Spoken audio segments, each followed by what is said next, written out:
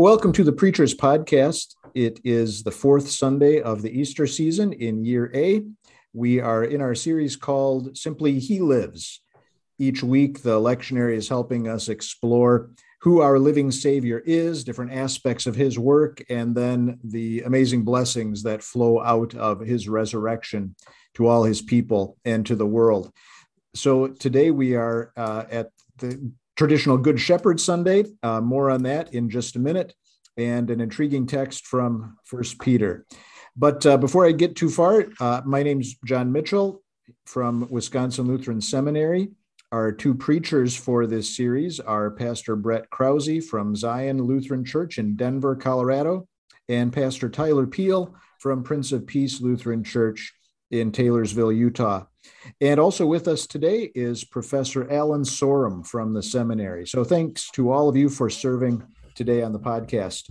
Brett Krause, let's start with you. This Sunday is the fourth Sunday of the Easter season. Talk to us a little bit about the main scriptural themes this week. Sure. Thanks, John. So in the context of the Easter season, the overall theme, He Lives. This week, we're focusing on Jesus. He lives to be our good shepherd. And it strikes me that the Christian church has traditionally, historically, always chosen Good Shepherd Sunday to be in the Easter season. Really, it's one of those pictures and scriptures and descriptions of Jesus that you could talk about at any time of the year. But it fits so well to talk about it in the Easter season because Jesus talks about himself as a good shepherd who laid down his life for us in order to rescue us from our spiritual enemies. And he's a good shepherd who then willingly and actively took up his life again as our good shepherd. And this week in the theme, still in the Easter season, we get to bask in the glory of what it means to live under the care of our living good shepherd. And so that's really, I think, what this week's readings and theme hits on is what is that like? What is it like to live under the care of our living and reigning good shepherd who still cares for us so deeply and so beautifully? And maybe the answer to that question, Jesus himself hits it in the gospel when he says, living under the care of me, the good shepherd, it's life. And it's not just kind of sort of life, it's life to the full. That's what it means to live under the care of the Good Shepherd. And maybe building off of that, when we think of Good Shepherd Sunday, so in the context of the church year, it's set in the Easter season. But the really neat thing about the way the scriptures talk about Jesus as our Good Shepherd, in scripture, that concept is set in reality. So it's not just this unattainable, idyllic picture of, we live in these beautiful green pastures. There's never any trouble here. Scripture doesn't talk about it that way. Jesus talks about the reality of enemies, thieves, robbers that seek to kill, destroy, steal. Psalm 23 talks about the reality of evil, the reality of enemies, the reality of walking through the valley of the shadow of death. What we're going to talk about today, Peter talks about the reality of injustice and pain and suffering. And the skeptic could ask, that's life to the full under the care of the Good Shepherd. And Jesus says, well, actually it is, because when you live under my care, you don't have to fear those evils because I'm with you, because I am the gate to eternal life. Because you have a good shepherd who still cares for you and watches over you and gives you life, even in the midst of all of those things. So a lot of those themes come out as we talk about Good Shepherd Sunday, and maybe specifically this year in year A. Thank you, Brett. Tyler, let's go to you next. We'll focus on the second reading as our sermon text today. Could you say a little bit about the gospel of the day and the first reading, maybe some relationships between the readings today? Yeah, amen to everything Brett said. It just gets me excited to preach for this Sunday. There are some Sundays when things are so thematic, you hardly have to explicitly connect the dots between pericopes for folks. And I think that this is one of those where things become so obvious. We're talking shepherd and sheep, 23rd Psalm, this little poem that has us seeing pastures and streams and tables. as lambs under the care of actually having a shepherd. And I suppose these are words that are going to pull up some tears in a few sitting in front of the preacher this Sunday. But especially, as Brett already pointed out, he goes first. He's gone first through the valley into death. And now he's on the other side and lives to be my shepherd, which says something about the rest of the lessons as well.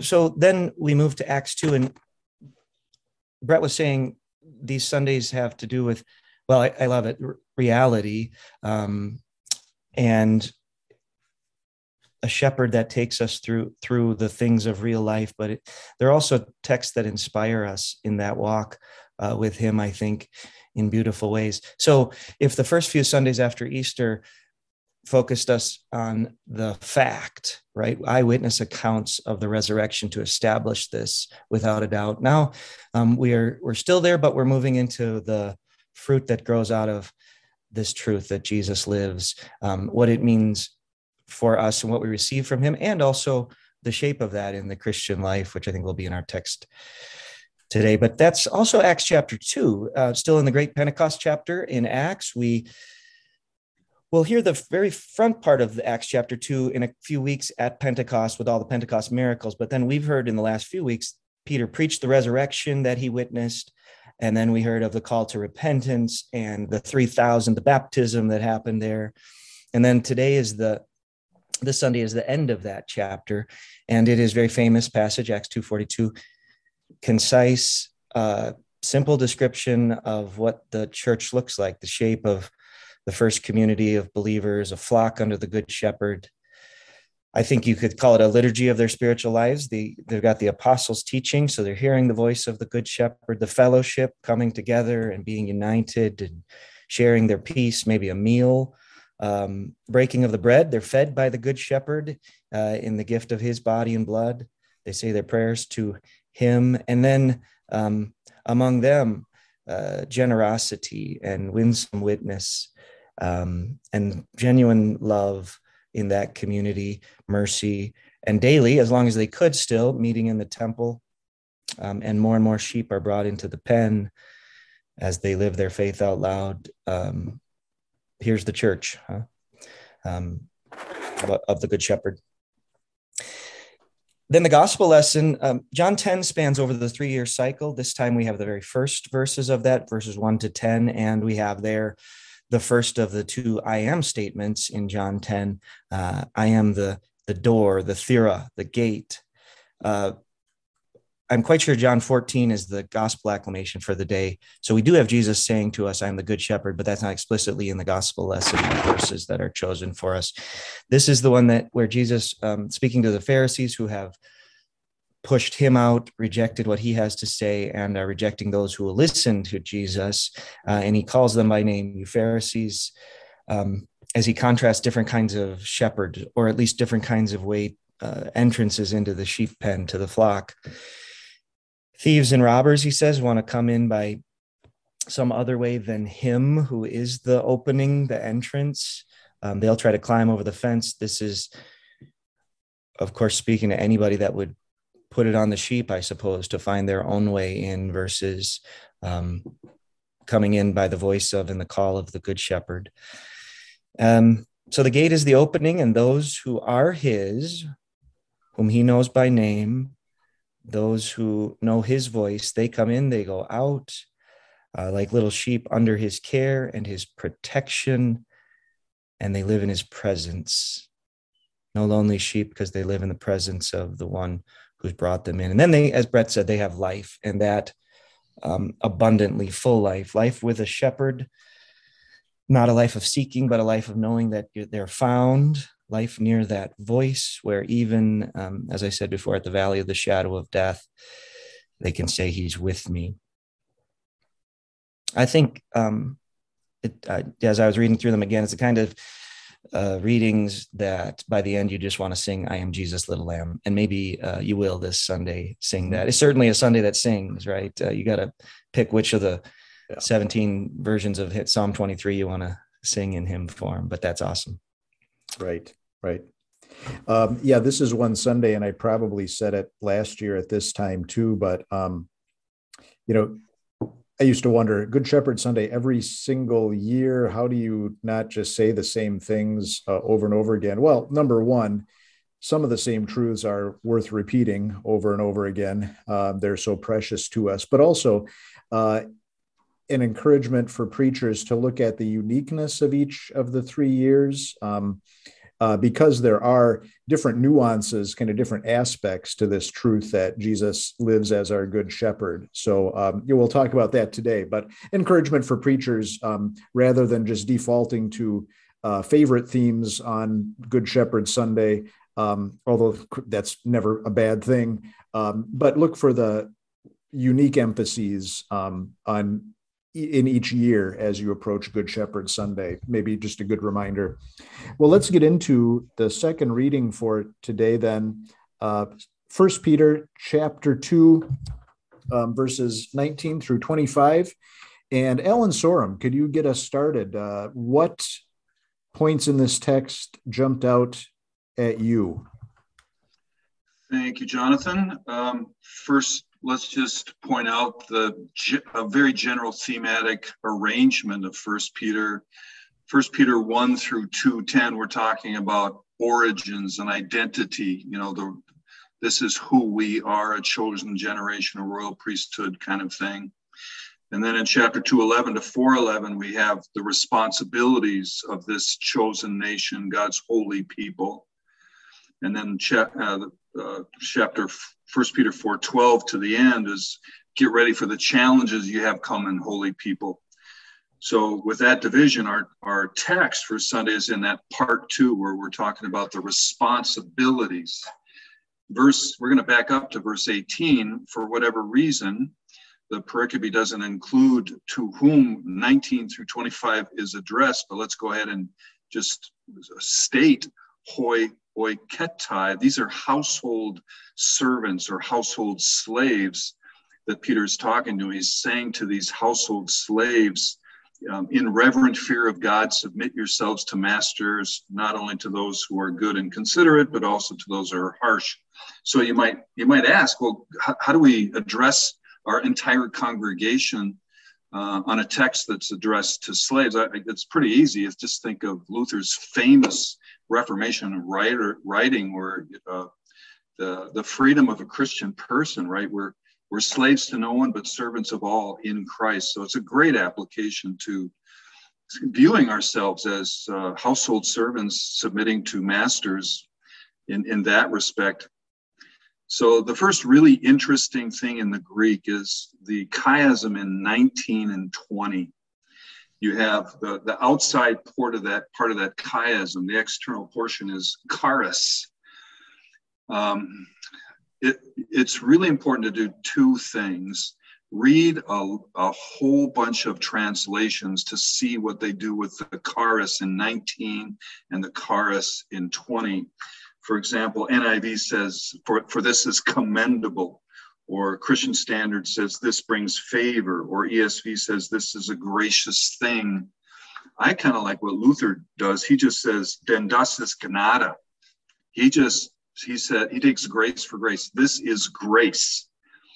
So what we have to do, if we haven't already done it, is read the entire section in BDAG on the word charis, just to see the huge semantic range this word has in Scripture, so you can try to put forward your quarter and pay for your choice. How are you going to translate charis? As we go forward, I want to make a case for letting grace be grace. I am not diminishing the range at all. I am not second guessing NIV or CSB or ESV's translation of it, but let me make a case for why I like to translate the exterior part of this chiasm, grace.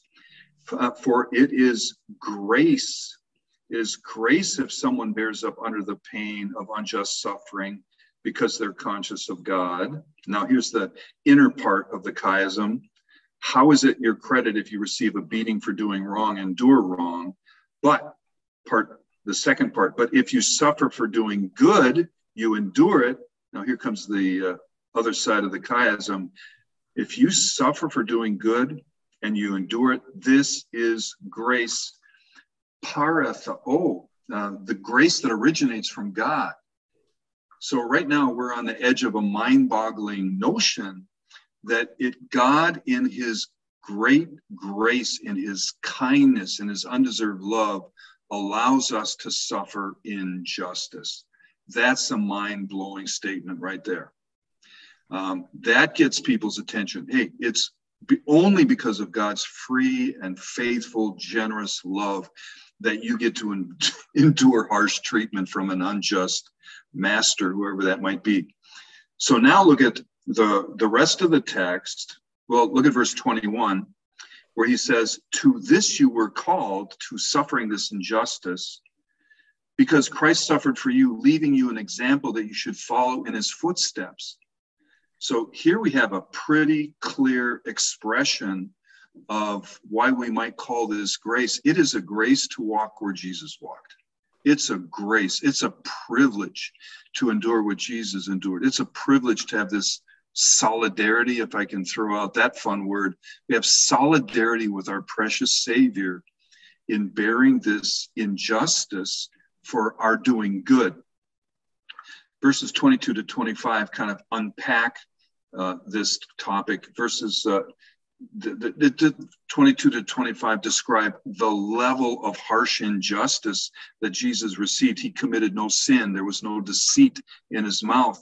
When they hurled insults, he didn't retaliate, but he just bore it.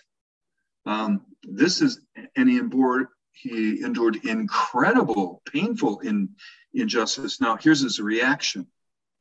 He entrusted himself, facing all of this injustice. What did he do? He entrusted himself to the judge who will judge. What a powerful thing to extend to our Christ followers in our congregations.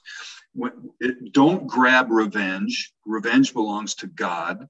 Don't curl up in a little ball. Don't quit. Don't, pardon my language, don't whine. But when we're receiving this injustice, just as our Savior received injustice, that we do what our Savior did, we entrust ourselves to the judge who will take care of all justice going forward. So we can relax, right? We don't need to start plotting revenge because we've entrusted justice to the judge. And there's a purpose to this.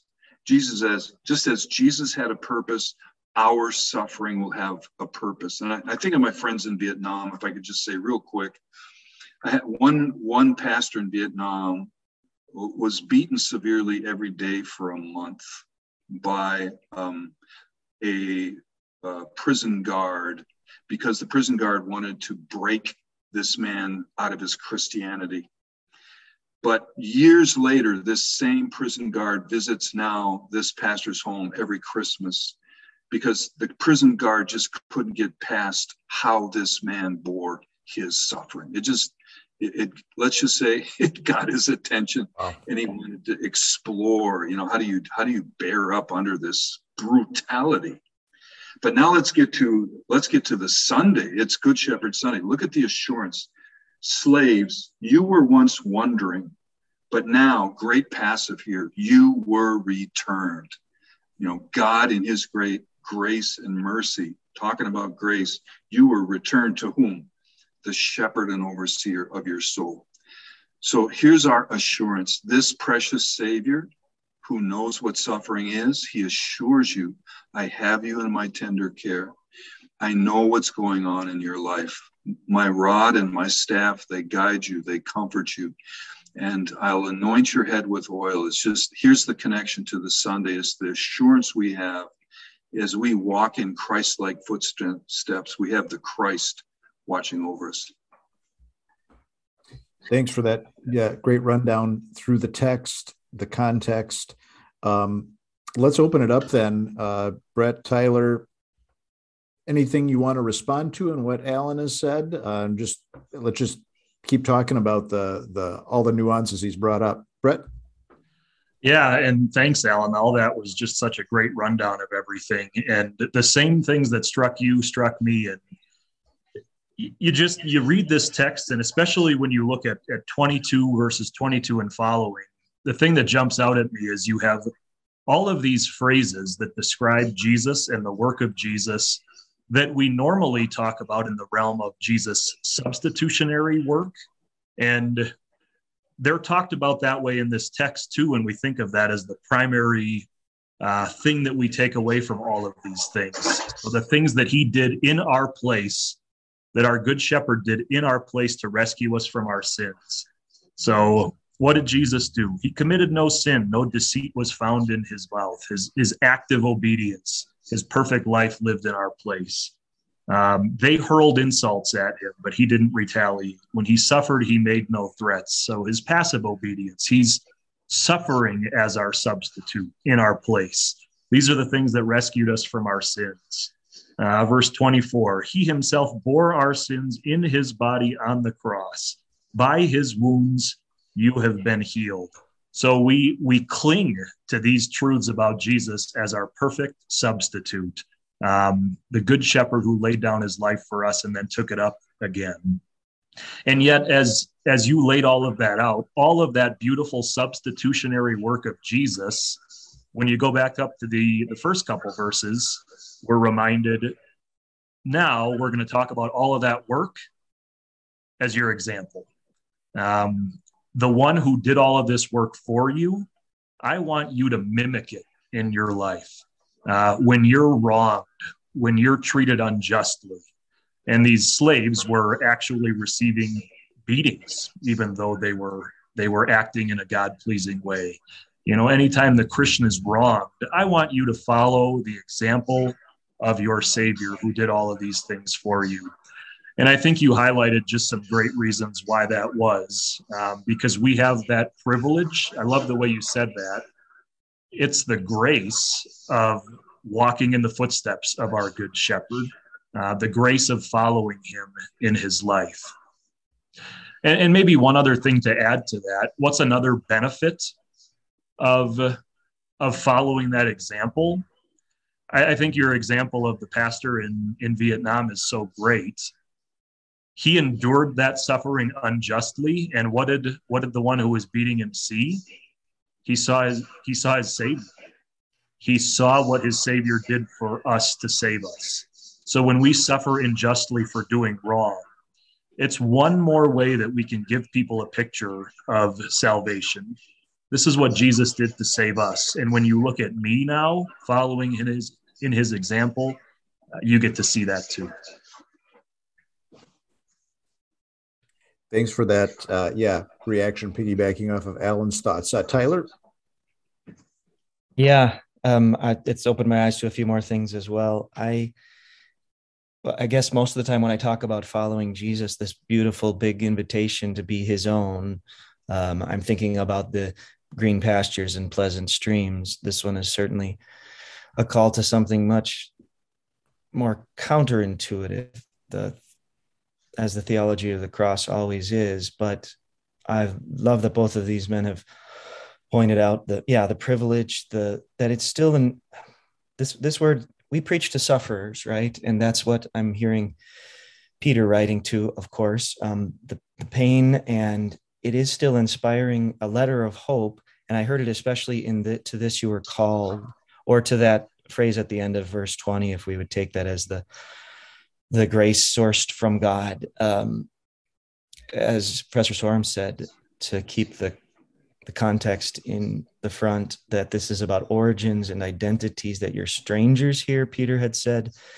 God's special possession, a holy nation, just pours out who you are in him, so that these circumstances and these things and these even beatings, and I too was touched by that story. I wonder how many hundreds of thousands of stories there are like that witness to the real changes that happen from being one of his own and living the resurrection. But so the point, First Peter's still a letter of hope. We started out there with the beginning of chapter 1. We were born into a hope, and that's a real thing. Some have said, this is maybe a post-baptismal sermon, this letter. It certainly rings with our baptism when you hear things like we might die to sin and live for righteousness as we walk behind Jesus, Romans 6 kind of language. So you were called to this, and now that might mean, what is this like, verses 19 to 20? It might mean that you have to counterintuitively walk in ugly ways, but you will rely on God's grace, dear sufferer, all the more. God help us. And as the Bible tells us, he's able to repay whatever it is you might suffer for this.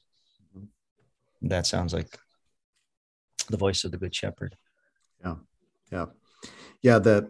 The part of Psalm 23 that kind of this evokes in my mind is, not so much the green pastures, quiet waters, but though I walk through the valley of the shadow of death, right? That's, I think, a situation like that is maybe what Peter is envisioning, but the Good Shepherd is there. How did you go about, or how do you plan on going about preaching just law gospel themes? I know we've touched on them in some ways, but what advice would you have for preachers in that regard? Brett? Yeah, I mean, just thinking about the context of Good Shepherd Sunday being set in reality, the people that we're preaching to are wronged by the world, by people every single day. And this text really gets to, how do you respond when you're wronged, when you're sinned against? Not when you receive consequences of your own sins. You know, Peter makes that distinction, but when you're actually being treated unfairly, unjustly, when you're being wronged, how do you respond? And you know, Tyler highlighted that phrase. You were called to this. You were called, as you follow the Good Shepherd, to bear up under the pain of that unjust suffering. So specific law for me, for God's people, is all the times that we don't do that. When we refuse to endure the pain of unjust suffering, when we refuse to simply bear up under it, when we have this attitude that this wrong needs to be righted, and I need to get revenge. That's really abandoning the call that we've received from our Good Shepherd. And I think you can even take the specific law deeper than that. What are the ramifications of that when we feel like we need to operate that way in our lives? We need to right whatever wrong it is that we've faced, because there are plenty of ways to right the wrongs. What will people see? If I operate that way, they'll look at me and they'll see everything that they see from everybody else in the world. This is yet another person who needs to get revenge when they're wronged, who needs to refuse to be, walked on, treated unfairly, wronged. And then they don't see their Savior. So when they look at me, if I need to right the wrong, they don't see Jesus. And if I can just kind of go on with specific gospel, then all that stuff that Peter said, following your Savior's example, now you get to come back and talk about Jesus as substitute. All of these times when I've refused to be wronged and not bear up under it to reflect my Savior, for those sins too, Jesus died. For those sins too, he bore in his body on the cross, and it's by his wounds that we're healed. And it's really only under that forgiveness that we can take up our calling once again. Think of Tyler's reference to baptism. We take up that calling once again. Now today, in the peace of my forgiveness, I'm going to show people Christ again by allowing myself to be wronged, just like Christ was, entrusting myself to the one who judges justly. Yeah, Alan? Yeah, beautiful. Thank you. That's a sermon right there, Pastor Krause. The application, I think, is so critically relevant in our day. Our current operative worldview in our culture is small groups that are oppressed, crying out for justice. And that worldview has diminished, if not destroyed, the concept of the individual and the universal. But here we have the way to respond to the injured person in the group with that very, very personal, I know someone who knows your pain. I know someone who has experienced that level of pain and even more, and he did it for you. He did it for everyone in the world. So I may not have commonality with you in your pain of being a victim, but I do have commonality with you in a Savior who has written an entire book. Like, think of Isaiah 53 about how his victimhood, he didn't valorize victimhood. He accomplished our salvation through his being a victim, and just how we can turn the toxic messaging that we hear of in our world into a beautiful gospel invitation to find rescue from being a victim, and to find strength in being a follower of one who experienced injustice. To rescue is such a relevant call. Yeah, thanks for that. Pointing out that connection. You're right. It does speak to, much of what we're observing and what we feel caught up in, I think, in our culture, just the way of viewing things.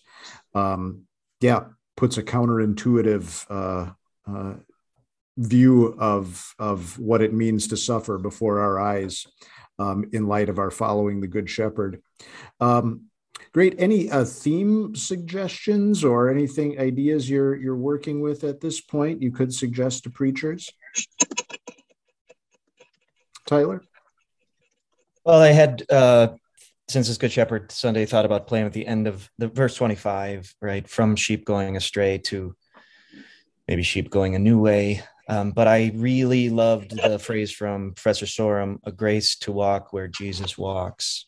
That captures what you're trying to throw out here, huh? And then when we talked about this, now default for sinner is to whining, I think the professor said, or complaining. That's some specific law in my life there that hits me. From that to being the light and seeing the strength in being those who walk with Christ in the midst of that, to just see things differently, which is, of course, what the resurrection is doing for us. So something with the sheep and the shepherds, this big, once again, a big adversative down at verse 25. But now you were like sheep going astray, but now you have returned to the shepherd and overseer of your souls. Yeah. But now this is who you are, but now this is how you can look at things in light of the Good Shepherd's love. Right. Brett? And if you want to, you could just pull out that phrase in the middle, to this you were called, as a thematic statement. Maybe that's a little vague because your people will be like, oh, to what? But then you get to explain it in the sermon, and that beautiful, you were actually called to follow your good shepherd, to endure the pain of unjust suffering. And the call, again, that's how we now live for righteousness. It's how people see their Savior when they look at us. This is a beautiful calling that we have as sheep who have already been redeemed. And maybe if I could just, there's kind of a neat word in the text that gives a good illustration to that. It maybe leans a little bit away from sheep following the good shepherd, but the word for example in the Greek, I think, is hypogramos. So it literally means to write underneath.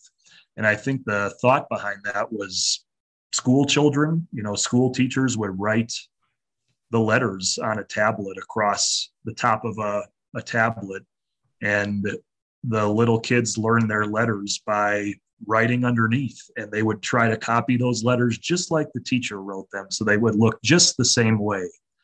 And we get to be the ones who write the letters underneath the perfect handwriting of our Savior. And there are a lot of gospel thoughts with that. We don't write the letters perfectly. There are so many times when we retaliate to the injustices, when we need to right the wrongs, and by his wounds we are healed. And then we get to pick up the pen again and write. And when people see us again, they see, if we're writing underneath the example of our Savior, they get to see the work of our Savior through that too. Right. Yeah, thanks for pointing out that word and that illustration. I think works really well with what everything we've been discussing here. Well, great. Any final thoughts, comments, or things you wanted to interject here for preachers? Hey, if not, then let's wrap it up for today. But enjoy preachers continuing to work with the rich images in this text. Yeah, this different way of looking at things in light of the Good Shepherd and the charis, the grace that he gives to us. The Lord bless you as you preach his word yet again.